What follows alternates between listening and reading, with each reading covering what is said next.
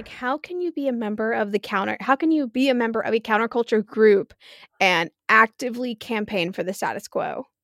How can you be like, oh, I'm a witch, and still be like, only biological women are women? Yeah, like Like, it makes no it, sense. like I saw a heavy metal band today on Twitter that was like defending cops. And I was like, how are you a heavy metal band that is defending conservative politics? I don't get it. How are you a counterculture band defending white supremacy? It doesn't make sense. And like that's what's sad too, is it's like, do they suddenly view that like what was culture is now counterculture? Or like what's happening? Like that's my thing, is like I think we tackle their ideals from a place of like reason. They're clearly operating from a place of being unreasonable. Like, Yes. it's terrible. Sure, you can say all you want about them now, but they're going to come after you eventually. We're only 30-ish years removed from the conservative government going after metal music, you know? And Yeah, like all these TERF women who are getting cozy with the alt-right, that's only going to last until some feminist issue comes up, and then they're going to throw you under the bus. truly. Okay, so I'll get us started. Hello, everyone. Welcome to episode 3 of the Read This Way podcast. I'm one of your hosts, Renee Pogue, and my other host is the amazing Jace Wingate. Hello. And Jace, would you like to know what was stuck in my head the entire time I was on my walk before we recorded this podcast? I would love to know what was stuck in your head. In my brain, it was going, "Ooh, there ain't no other way. In this book, you read this way. In this book, you read this way." Oh my god. Just that on a loop. Do you think we can contact her? And ask for a cover? Yes. Gaga, will you do this for us two gays, please? Pretty please. Do it for the gays. If this is your first time listening, hello. And if this isn't your first time listening, hello. You, welcome back. I'm glad we haven't scared you away yet. This is a fun podcast where Jace and I read graphic novels and comic books and other forms of illustrated literature, and we go over thematic points that we think are important and also just have fun discussing the various elements within the story. We both believe graphic novels, comic books, and illustrated literature are just as important as regular printed literature and should be elevated to the same degree. And we just love discussing that kind of thing with each other and talking to each other in general. So, if this is your first time, again, I hope you'll stay. I hope you'll stay and listen to this episode, and then I hope you'll stay and listen to more episodes, because it's only going to get better. Maybe. We promise. Hopefully. On this podcast, we don't believe in entropy. This is only going to get better. Yes. Maybe. I don't know if you heard that. I don't know why I found that so funny.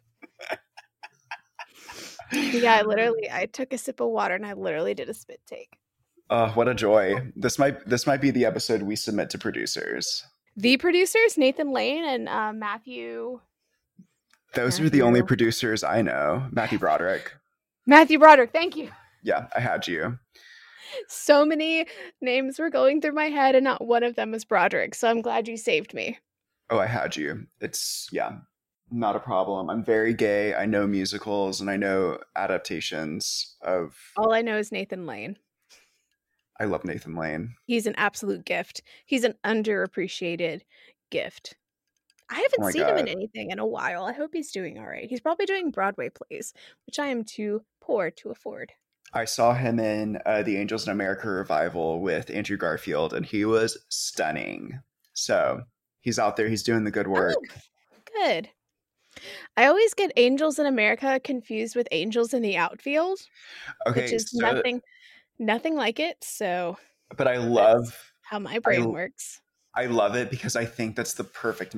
That's like That's like the time I saw Into the Woods with my one of my old friends, his mother-in-law. We saw Into Mhm. the Woods, and she's stoned out of her mind, and she turns to her son-in-law and she says, I thought this was Into the Wild.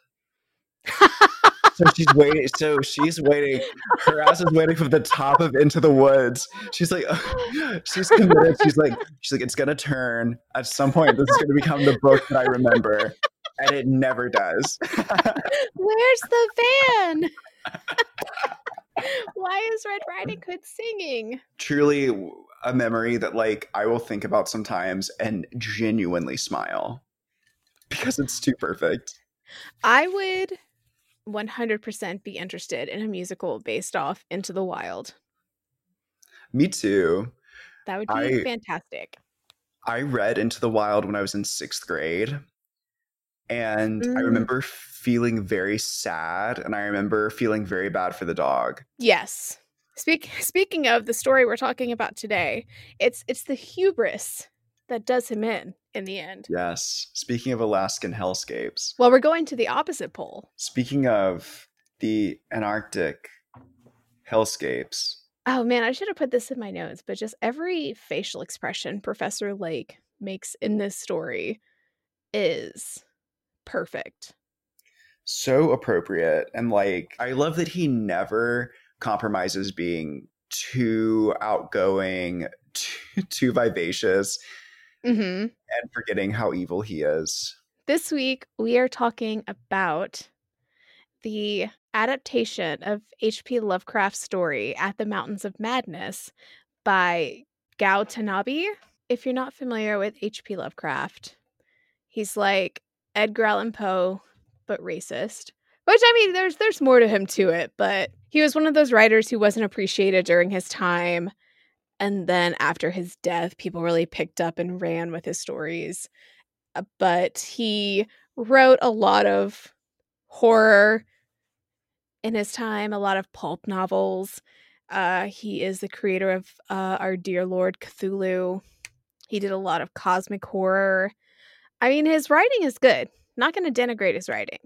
Didn't he submit at the Mountains of Madness, and he submitted it to a publishing company and they denied it? Or did I make Oh, that up? yes.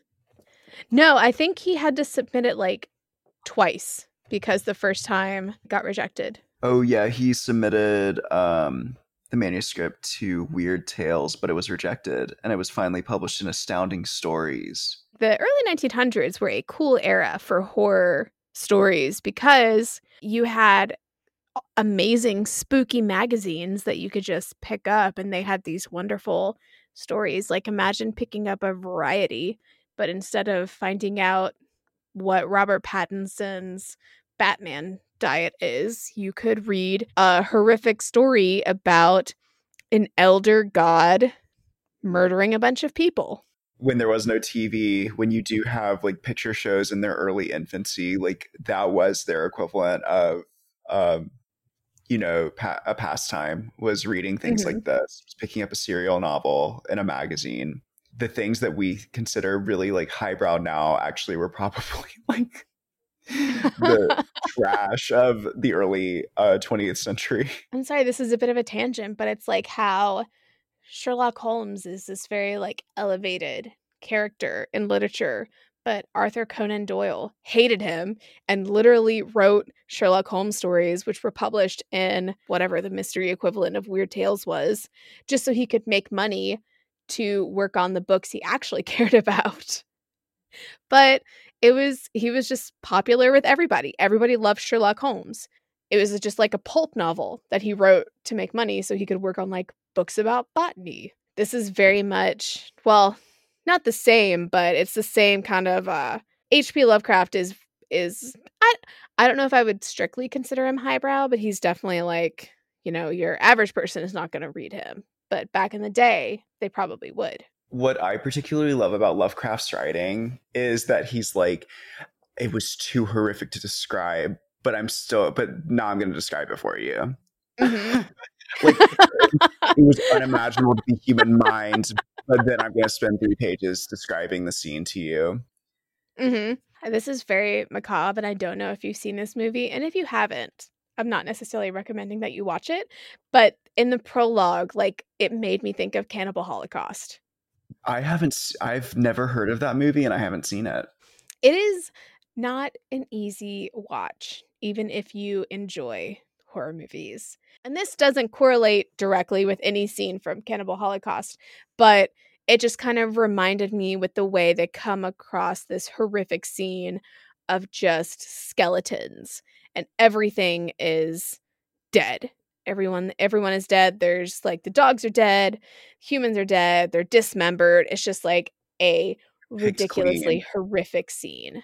I think what this manga does so well, and I think this is particularly another critique of Lovecraft's literature, is that nothing really happens. And I think at the Mountains of Madness that's kind of in the actual novella, what's meant to make it very suspenseful is that it's the vastness of the mountains and the emptiness of it, and that not very much does happen except for these like little moments of like very intense horror, very intense shock. But I think that these images are really helpful in the storytelling, because I don't think my imagination could capture what Lovecraft was actually writing. Oh, when it comes to like the creatures later on, I could never have imagined something that looked like that. No, literally, Renee, I want you to know that when I read literature, even horror literature, this is why I probably can read so much of it, I never imagine gruesome things like that. Mine are literally like literally cartoon characters or Muppets. Like, that's probably the level of my imagination. I mean, that's almost a defense mechanism. You're right. It probably is.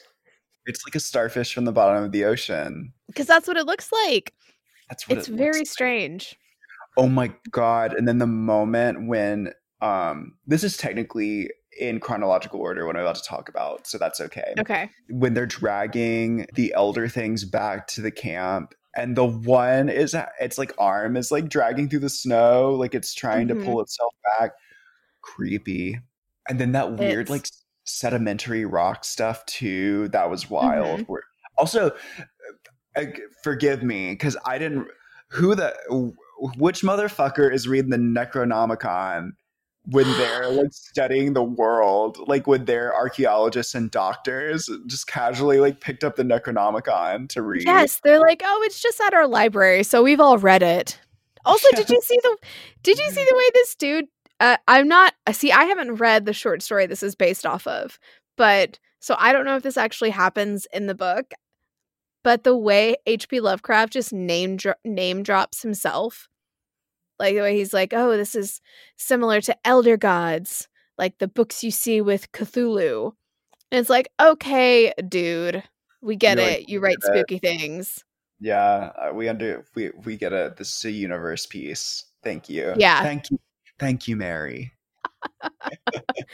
Thank you for reminding us that you've written other things. Here's one thing that initially I was annoyed about, but then I kind of liked.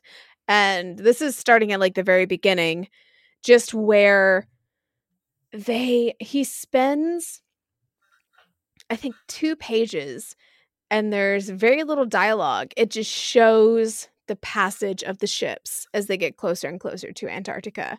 And at first I was just like, okay, whatever. Do we really need to see this? But then I guess when they arrive, I was like, okay, well, I guess it makes sense. It's a lot more meaningful because Antarctica is so far away. I don't think we think about the fact that it is so far away. It feels more meaningful to have this literal space to show how far they've gone rather than just like, all right, we've met everybody and Professor Lake's here. Let's set off sail. And then the next panel is like, here are the penguins greeting us in Antarctica. I lived for the penguins. And the pretty picture of all the penguins greeting them. And especially I appreciated this choice even more, once they're actually there. and they're using planes to travel, and it'll be like a page or multiple panels just showing their plane flight. And I think that's an important thing to show because the weather and the cold and the terrain is almost its own character. Like you said in the original story, this barren landscape is the true horror, like the emptiness and vastness of it.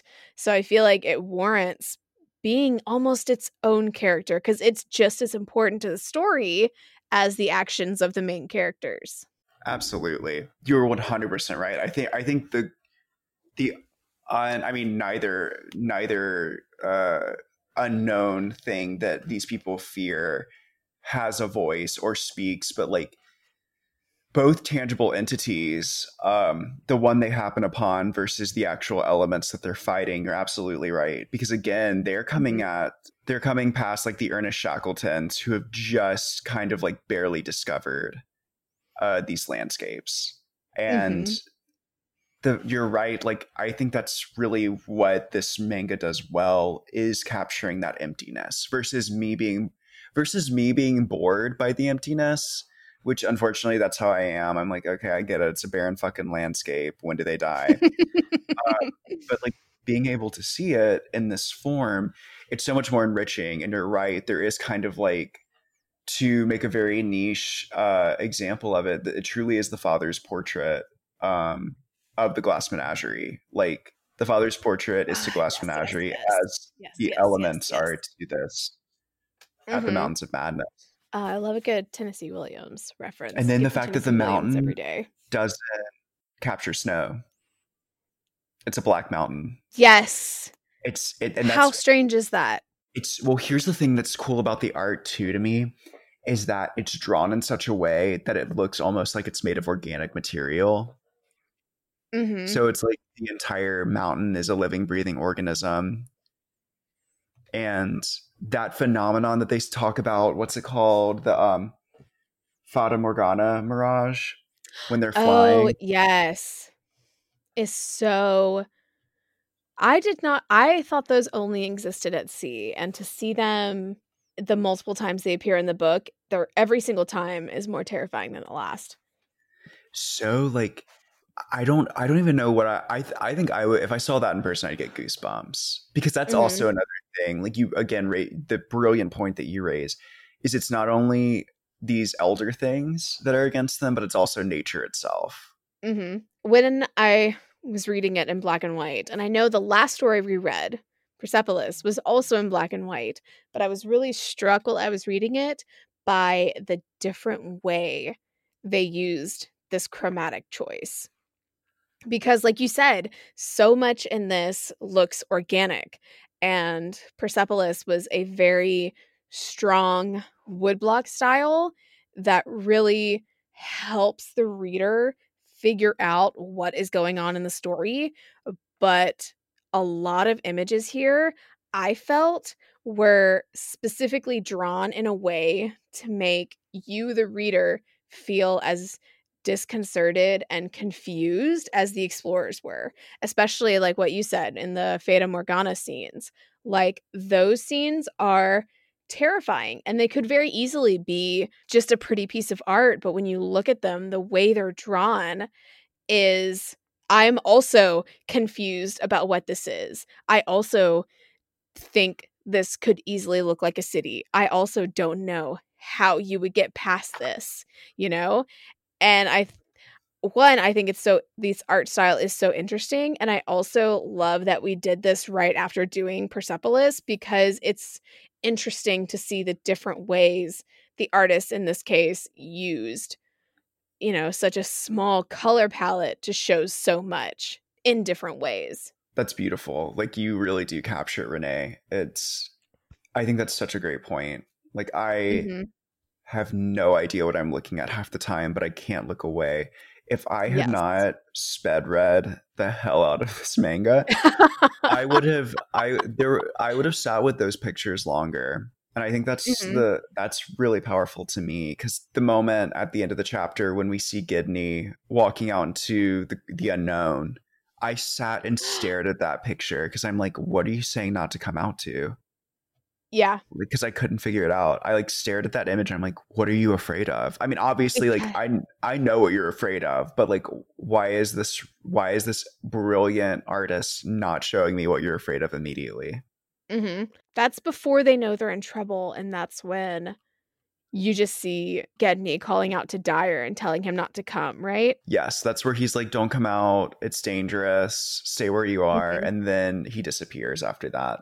How do of course, obviously they also use grays very heavily, but it's just so interesting how you can use this very small color palette, but I still can see that this person is stuck in a snowstorm. Yes. It is very like I feel not completely in my right mind when I look at it. Like I can't imagine what it would be to actually experience this.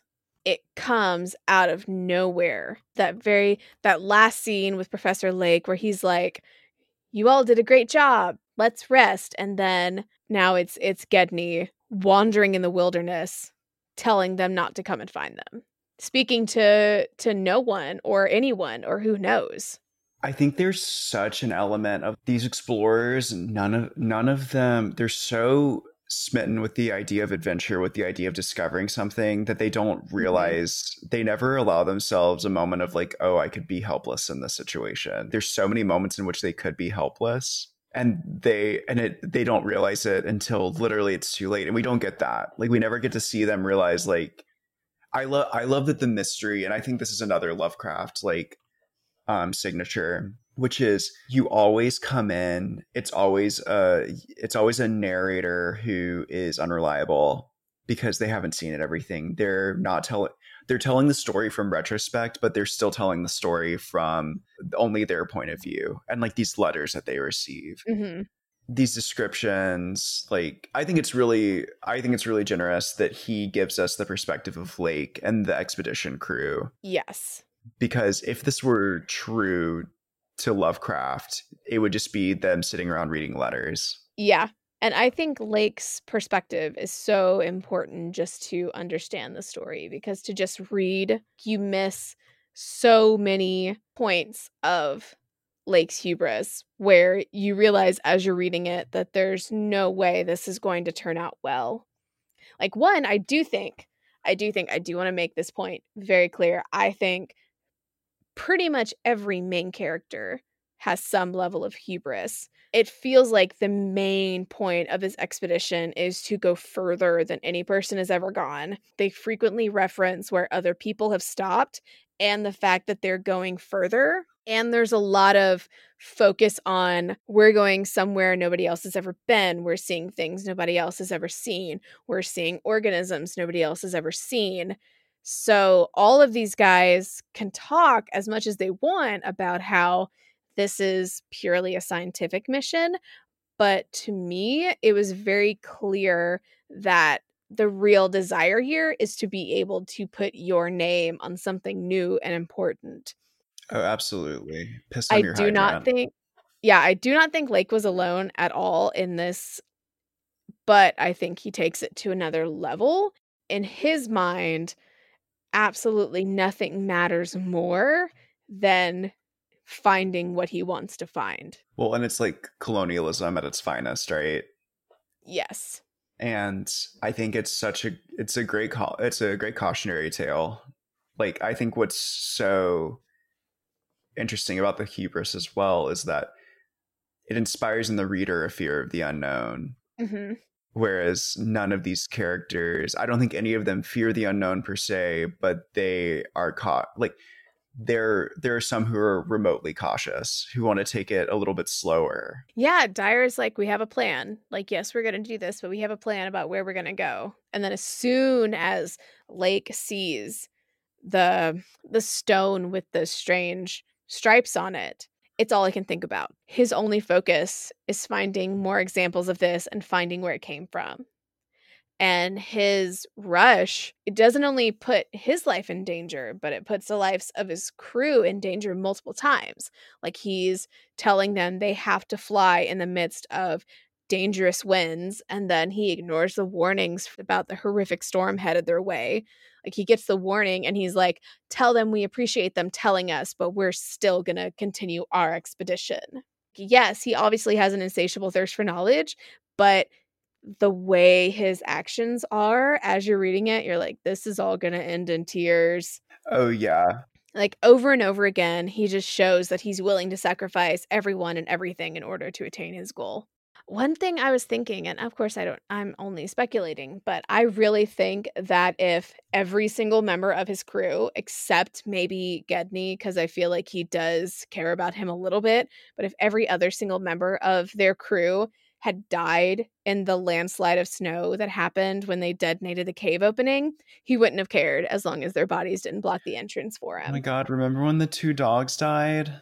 And he was like, leave them? I'm like, bitch, you better leave yourself. I was like, I hope Cthulhu gets you. Oh my God. Seriously, I'm like, I hope Cthulhu comes out of the sand and yeah, I was done. I was like, I don't care who does your eyebrows. Like, fuck you. Like, those dogs were good people. Right? They were doing their best. I don't care how much you look like Benedict Cumberbatch. You respect dogs. He does look like Cumberbatch, you're right. That was the first thing I thought. I was like, holy shit, this guy predicted Benedict Cumberbatch. When did this release? 2015? Maybe I go 1931. Oh, I'm like, wait, did this release 19? When is this? Okay, apparently it's 2019. So maybe this guy was he's supposed to look like Benedict Cumberbatch. Downton Abbey was like, you know who's the ultimate example of hubris? That fucker who plays Sherlock. You know who I'm really attracted to? Benedict Cumberbatch. That was Downton Abbey's. He was like, I just love drawing his weird face. Let's make him the villain so I can draw him the most. Over and over again. Although, I did have a weird thought. Obviously, we are not supposed to see him as a sympathetic character. You know, like I said, he shows he does not care about anyone. He just cares about solving this mystery, and like the safety of his crew has no importance to him. And it was really frustrating to me when he seemed to get everything he wanted, like when they did explode the cave or explode the wall and expose the cave opening, and he got to see the plethora of new undiscovered organisms. But then I realized he could be, like, a different interpretation. He could be a stand-in for the reader to satiate the reader's natural curiosity to know what is under every nook and cranny of a land we've never seen and probably will never be able to explore. And that made me almost like him more. Would I do the same thing? Would I be that interested to explore everything? So in that regard, and the way that he's pushing the story forward and showing us what we wouldn't see if he wasn't in this story, maybe stand-in isn't the right word, but he's very much there for the reader. He's our eyes into the world. Yeah, like, aren't you curious? I'm also curious. Let me take you on this journey. I think that's so interesting. And the only reason that I will combat that a little bit is because he does die halfway through. Spoiler alert! So, hey, listeners. But I think your point's really great. In AP English, I had we were talking about horror movies, and we were talking about the fact that in order for a horror movie to take place, the person has to go through with the stupid thing, right? Because otherwise it's going to be otherwise our protagonist doesn't have a reason to go forward if everyone is cautious. So it's almost as though, I agree. I think he's our eyes into the world, specifically in this adaptation for a short period. I would say, like, in the original intent of the piece, the eyes that we have into the universe are, what's his name? Whose name I forget. Is it Dyer? Yeah, Dyer. Okay. It's obvious that he is supposed to be the leader and the main character. And then he just very much kind of when he realizes that something might be wrong, he's immediately like, we're going. I Caution don't to the care how wind. We dangerous gotta it is. save them. Yeah. And his little fucking... Why is he the only one that has a Muppet suit for a coat? I love that Muppet suit. I think that's the funniest thing, Renee. Everyone else has a regular jacket. And he's wearing... It looks like he skinned a bear. It's ridiculous. The first couple times I saw it, I was like, who is this person and where did they get this magnificent hair? And then I was like, oh, that's fucking Dyer. Is this a new character? Well, because like you said, I only know 3 characters. And I know the guy with goggles. His name is not Peabody, but I called him in my head Peabody the entire time. I thought he was going to be so important at the top when they're both like, we're the professors. These are our grad student assistants. They're coming with us. And then the man in the glasses, and he just disappeared into the background except for like commentary. Yeah, he pilots and he created the drill. And they were like, thanks for making a drill. Okay, bye now. They're like, thanks for being a vehicle, a literal vehicle for us. We appreciate you risking your fucking life driving through these snowstorms looking for one person.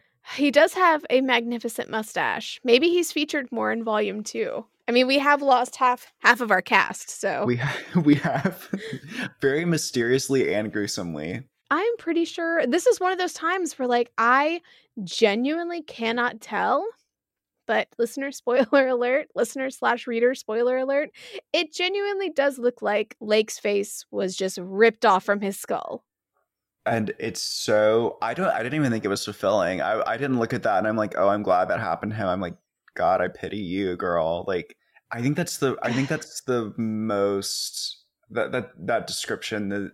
I think it's Lovecraft's words that they used, that they looked carved. Mm-hmm. I think that's such a very specific and gruesome word to use to describe what happened, because that gives it intent. Yeah, and it's almost because we force so much respect on a body to have it be like, not only were these people killed, but their bodies were desecrated. Do you think they ate them? I don't know, because it's difficult to say, because I'm looking at it right now. I don't see any fleshy parts. I just see hands and heads. So it is very possible. I don't know. I can't wait to read the second part because I'm genuinely curious to find out what happened to them, what's going to happen to this crew. I mean, obviously he survives because we live to hear the tale, but sometimes we don't. Sometimes it's found information, like, because I know Lovecraft's like one of his early stories, the creature that's being spoken about literally is at the window. He's about to die and he like cuts off mid-sentence writing. So oh yeah, it's a very famous it's a very utility. It could be like some other expedition finds his journal, because we do know that he keeps one. Yeah, there were many times in this book where I very much related to poor Dan. Is it Danforth? I think so. Dyer's assistant, especially when they like arrive to the barren wasteland and he quotes Edgar Allan Poe. I was like, okay, yes, okay, cool. You're my character stand-in. You're like, I am picking up what you are putting down. You're my sad avatar. Little assistant. And he always looks shocked at everything. He has 3 expressions, and the one he uses most is shock. And I love him for it, because that would also be me. Just the entire time. Like, your face is both shocked from the cold and from what you're seeing. Yeah. Everything he sees, he's like, oh my God, the mountains, they're black. Oh, penguins. Oh my God, the penguins. You know, those penguins were like, y'all need to leave because this is not going to end well. Like, they were like, oh God, not more people. This leopard seals are going to be happy. Yeah, they're going to. I don't know. Do leopard seals eat human flesh? Do they? Maybe. Maybe it's, what if it's leopard seals that killed them? Maybe it's an ancient form of leopard seal that has a starfish for a mouth. Maybe the leopard seals are the elder things and these are their children. Oh no, and they're still around, and that's terrifying. You never know. Like, I'm sorry, I'm just like scrolling through the destroyed camp, and it's horrifying. I can't imagine coming across a scene like that. Well, I, yeah. I would leave. Go ahead. I'm sorry. I was just saying I would leave. He's like, all right, guys, let's camp here tonight where all the dead bodies are. And tomorrow we explore the mountain. Well, because it's like, again, to know that, like you said, to know there's intent behind it, I'd be like, I'm sorry, whatever killed them either doesn't want to be messed with, or it's going to come back and it's going to hear us and come back. Especially once they dig up the specimens and they're like, that's really fucking weird. Well, and the fact that there were 14 originally, and then they're like, but there were like 8 or 6 in the ground, potentially dead. We don't know, but the others like disappeared. I'm like, y'all need to go. Right? Because the other ones are probably bigger.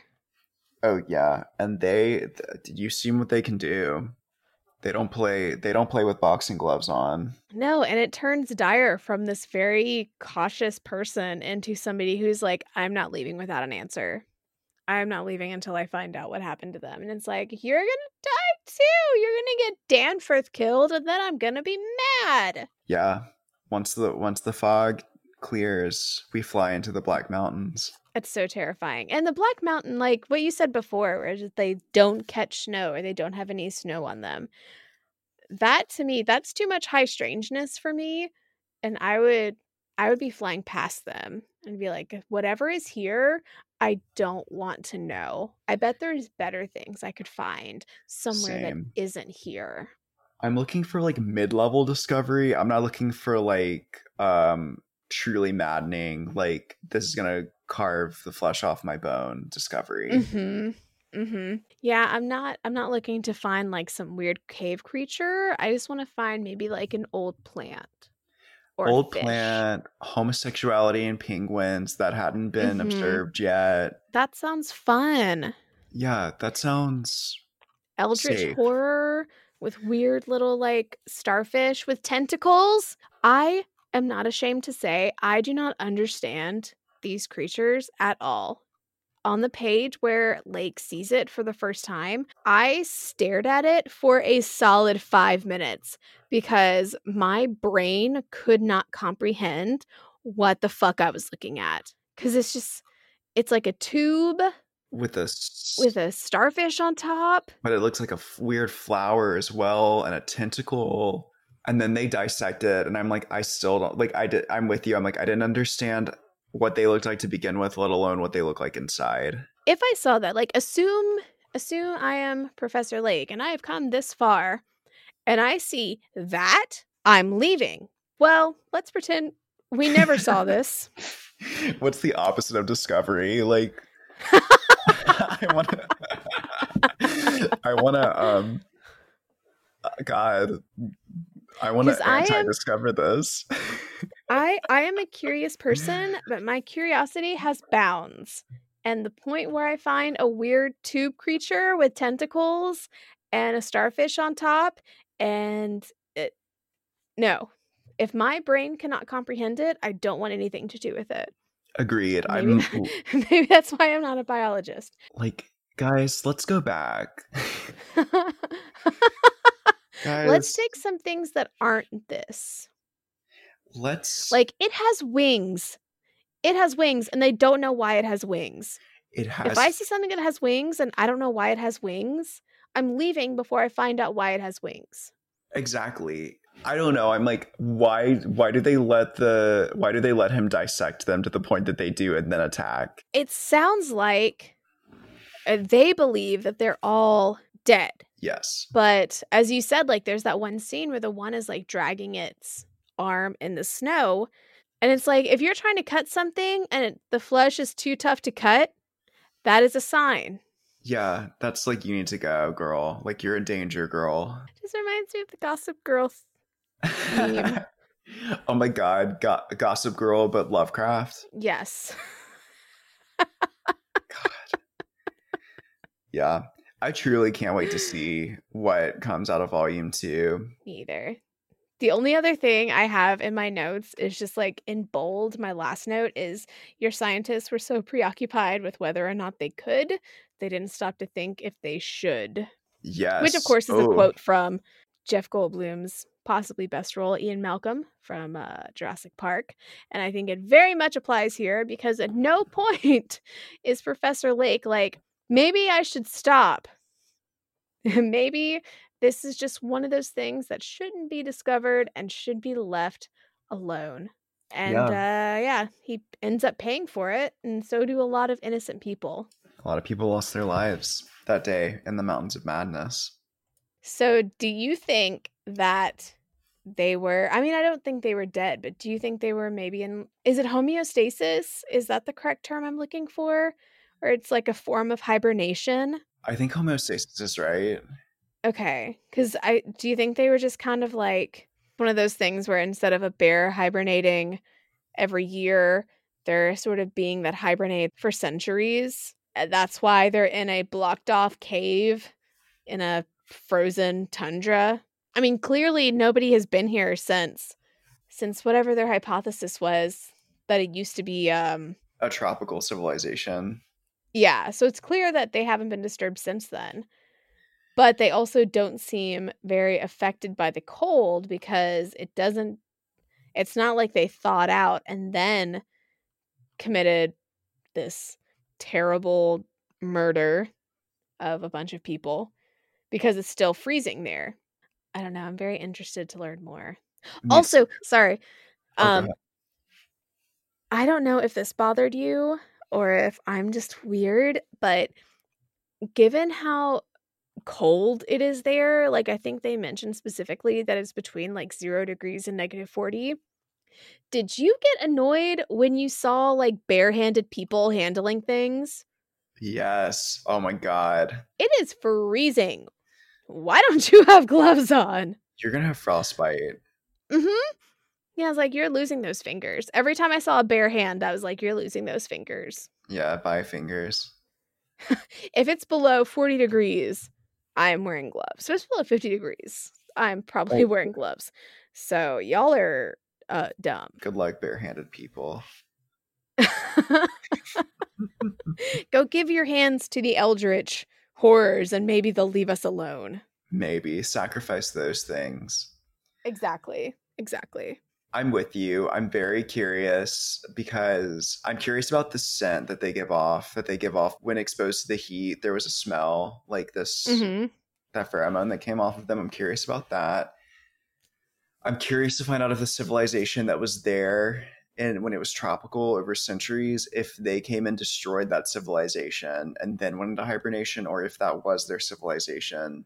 And Oh, I did not even think about that. That is a fantastic point. I just have a lot of questions that I think those are probably my top two. And then I think the rest of the questions I have kind of cascade off of those questions. I cannot wait to read number 2. This was our volume 2. This was when I finished it, I was like, "What?" Same. I was with you there. I was like, okay, I'm gonna be able to read the first half and then I'll have a little break. I'll finish. And then it was like an hour later. I was like, oh God. When I sent you that picture of Professor Lake, I was like, oh God, Jake's gonna be so upset that I'm starting this so late.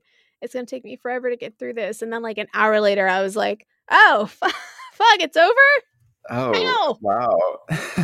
Hail. I was like, oh, I'll probably get like halfway through. And then next thing I know, Gedney's missing, probably dead. Professor Lake has no face, and we're flying into the Black Mountains tomorrow. Yeah. Like cute day trip into the Black Mountains. Pack your picnic basket, Danforth. We're going to go meet the Elder Gods. Get ready, Danforth. We're meeting the Elder Gods. But I loved it. I would highly recommend it if you're used to if you've read Lovecraft before, if you haven't read Lovecraft, if you just like horror, if you like I guess it's not really slow burn horror, but if you're like me, if you love a good horror without, gruesome, gross, hostile-esque body horror, something that will make you terrified without feeling the need to grotesquely shock you.